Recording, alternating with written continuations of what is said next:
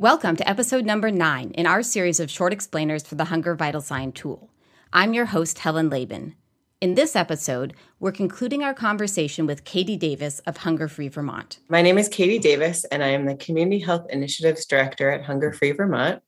Hunger Free Vermont is a mission-driven organization with the goal of ending the injustice of hunger and malnutrition for all Vermonters. One of the things that Katie looks for is ways to make changes at scale, building from federal programs and bringing in tools like Hunger Vital Sign that are designed to become standard systems, used in a universal way throughout the state or country. Hunger Free Vermont's work is really at the systems level, trying to expand and increase access to food. And our main vehicle for that is really trying to encourage use of the federal nutrition program. So things like 3 Squares Vermont, or what we call nationally SNAP, meals in school, meals in childcare.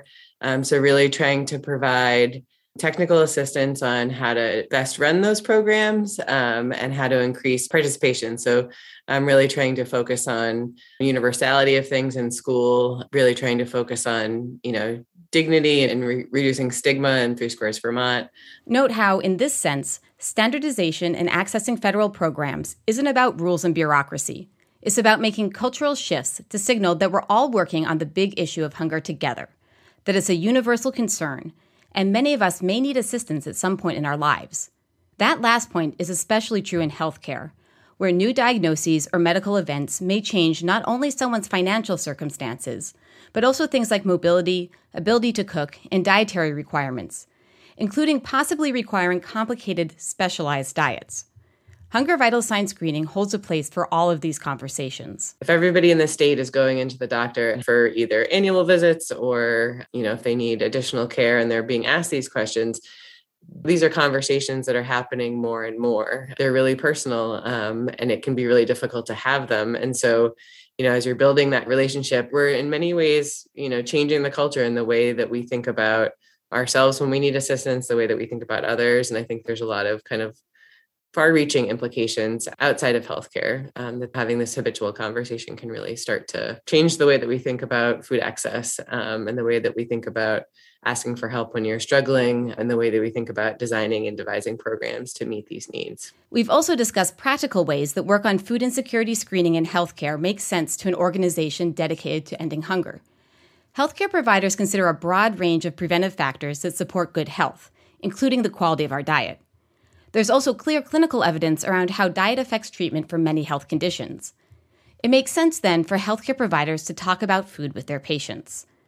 Also, collecting food insecurity information in healthcare settings, especially primary care, can capture information from a wide cross-section of a community. This community-level data is especially useful because it's iterative. In other words, patients return regularly, so you can begin to evolve and improve programs and get rapid feedback on whether you're on the right track. Of course, this advantage of healthcare partnerships extends only as far as a region has invested in healthcare access for everyone. The state of Vermont has really long done a good job of making sure that folks with, the lowest socioeconomic status have really had access to healthcare. To recap this recap, opportunity abounds. But there are limits, too. I remember talking to one of my college friends who went on to become a doctor treating hospital patients with advanced kidney disease. Somewhere around the summer of 2020, he said to me, "I spend all day working as hard as I can to keep patients alive to see their family one more time. And now you expect me to also go to their corner convenience store and convince the owner to carry kale and apples instead of chips and soda, and then make sure people have the money to buy the kale, and that they want to cook and eat the kale, so that 20 years from now, someone else might not be in the same situation as the patient I'm trying to save today? Even if I had the time, where would I find the emotional capacity?" The original quote used more colorful language, but point well taken. It's not just about time, and it's not just about caring what happens. Making necessary changes in the food system requires expertise. It requires all types of expertise. How well someone performed in medical school doesn't have anything to do with how much we trust them with kale recipes. It requires community knowledge. It requires policy change. And sometimes it straight up requires regulatory authority over the food system. I think, medical providers are used to having to do it all. Solving hunger is not a place where medical providers are going to do it all. I think there's definitely apprehension assuming that, when you start screening that you need to be able to jump into the deep end of the pool right away. And I think that's just unrealistic and an unfair expectation to put on anyone as a medical provider. And that one of the opportunities that the Hunger Vital Sign really does afford is to really develop deeper connections with community organizations and understand what types of services are being provided out in the community and who can help support folks finding what they need. And there's certainly a lift in terms of all the data pieces and implementing the screen. But I think in terms of the referral and response, there's a lot of people in communities across the state and across the country who have been dedicated to making sure folks can get connected to social services of all kinds. And that includes food access too. And so this is an opportunity to elevate their skills and to really open the doors a little bit wider and have it be more of a community medical response as well. In episode 7, Katie talked about one of these collaborations with the University of Vermont Children's Hospital, implementing Hunger Vital Sign screening as part of a larger project to address food security for patients and their families. This project connected to several systems in healthcare that can help replicate successful models and provide a structure for connecting with diverse partners. Many of these systems fall under the category of quality improvement projects. And consistent data, the kind of information that's collected with a standard tool like Hunger Vital Sign, helps practices in different places learn from each other. We were part of a national group that was trying to implement similar quality health improvement projects at their hospital. So we had opportunities to kind of learn from them and figure out what data we should be trying to look at and figure out, how do we actually get patient voice involved? How do we actually understand what delivery of the Hunger Vital Sign feels like, and really try to, set some benchmarks and understand what's happening and what direction that we need to be moving in. Another structure for the Children's Hospital was their Community Health Needs Assessment, which is a process taking place every 3 years to build strategies for addressing critical community health needs. It was really the Community Health Needs Assessment that pushed and was the impetus for really digging into the work around implementing the Hunger Vital Sign at the Children's Hospital. And it's been a wonderful experience as a community partner to be, a full member at the table. Community partners have their own systems for collecting input, and this engagement is a lot of work. Bringing everyone to the table when input is needed in a way where participants feel their perspective is valued, with a conversation structured so that the information gathered can be put into practical use, is not only a true skill set, but also something that relies on trust built over time.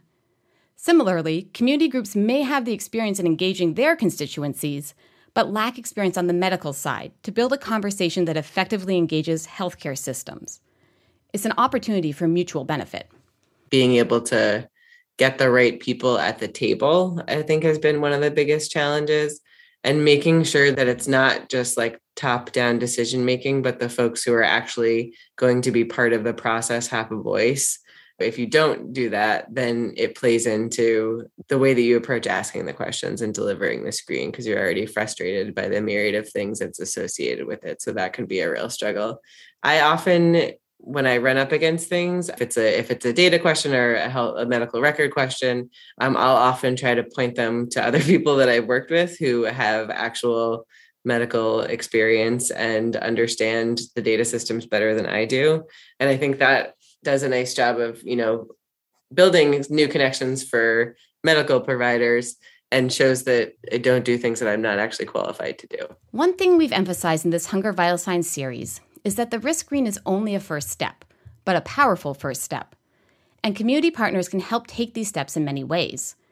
We've discussed their potential role in creating an effective screening process, providing connections to non-medical services for referral, and of course providing the services themselves, making the screening system more effective by helping it become more universally used, and building community data into advocacy for policies that bring us closer to the goal of eliminating food insecurity.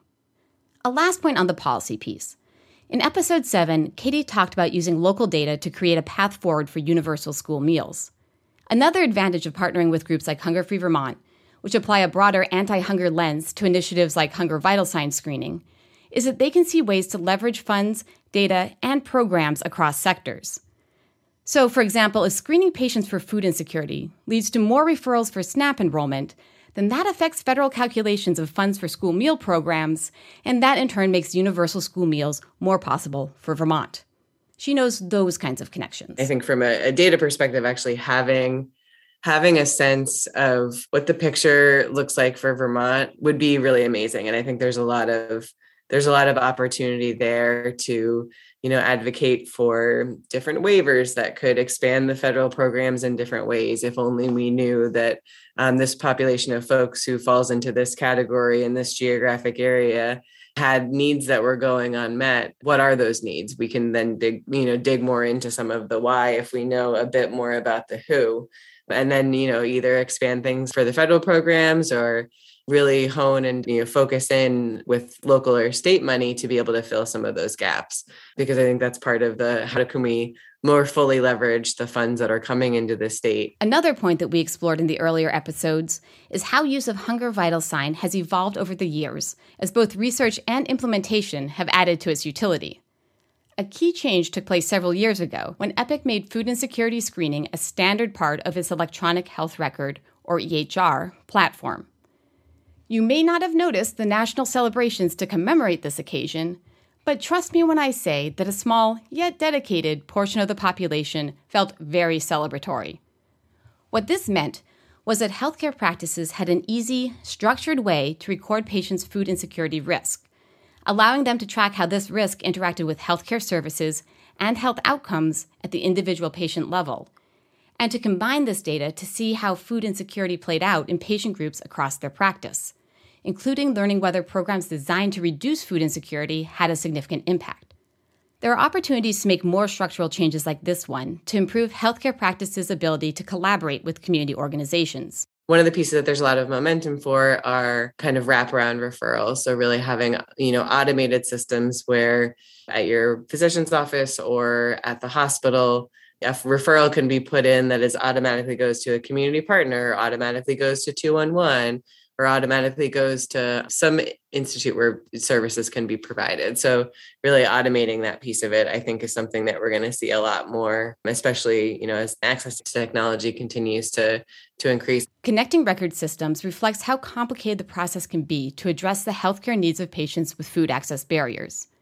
There might be a primary care provider, one community service organization connecting a patient with resources for food, another organization providing transportation to food programs, another healthcare practice with a registered dietitian providing medical nutrition services, and perhaps a fourth organization providing skills training and coaching to help patients learn to prepare a specialized medical diet. Another area of work is in the services themselves following a risk screen, including what services are covered by healthcare payers. We've talked about how federal nutrition safety nets offer a first step, but those don't cover everyone, and they aren't designed to provide food that matches particular medical needs or to integrate with medical services like nutrition therapy. Should there be more standard options for next steps? And what kind of data would we need to collect to map out that strategy? One of the things that I've noticed in the difference between Vermont and other states is, there's many attributes to being a small state. However, not having economies of scale really hobbles us in some ways. Because, when I talk to folks in other states who are working on other initiatives, the sheer number of people, makes the idea of insurance claims and different kind of billing codes make a lot more sense than it does here in the state of Vermont. So I think there's benefits to being a small state and, and the fact that we have a really low uninsured rate. Folks have relationships with their primary care providers. That really is a beautiful story in many ways. And then there's other ways where some supports that are available in places where they just have more people. And that makes more sense. The services are different. And so I think there's pros and cons on both sides. Have we said enough times that Hunger Vital Sign screening is the first step down a very long path and the opening to a very long conversation? Well, it's true. And we'll surely explore that conversation more in future episodes of Policy in Plainer English. Before the next installment, be sure to check the resources and links in the show notes and at plainerenglish.org.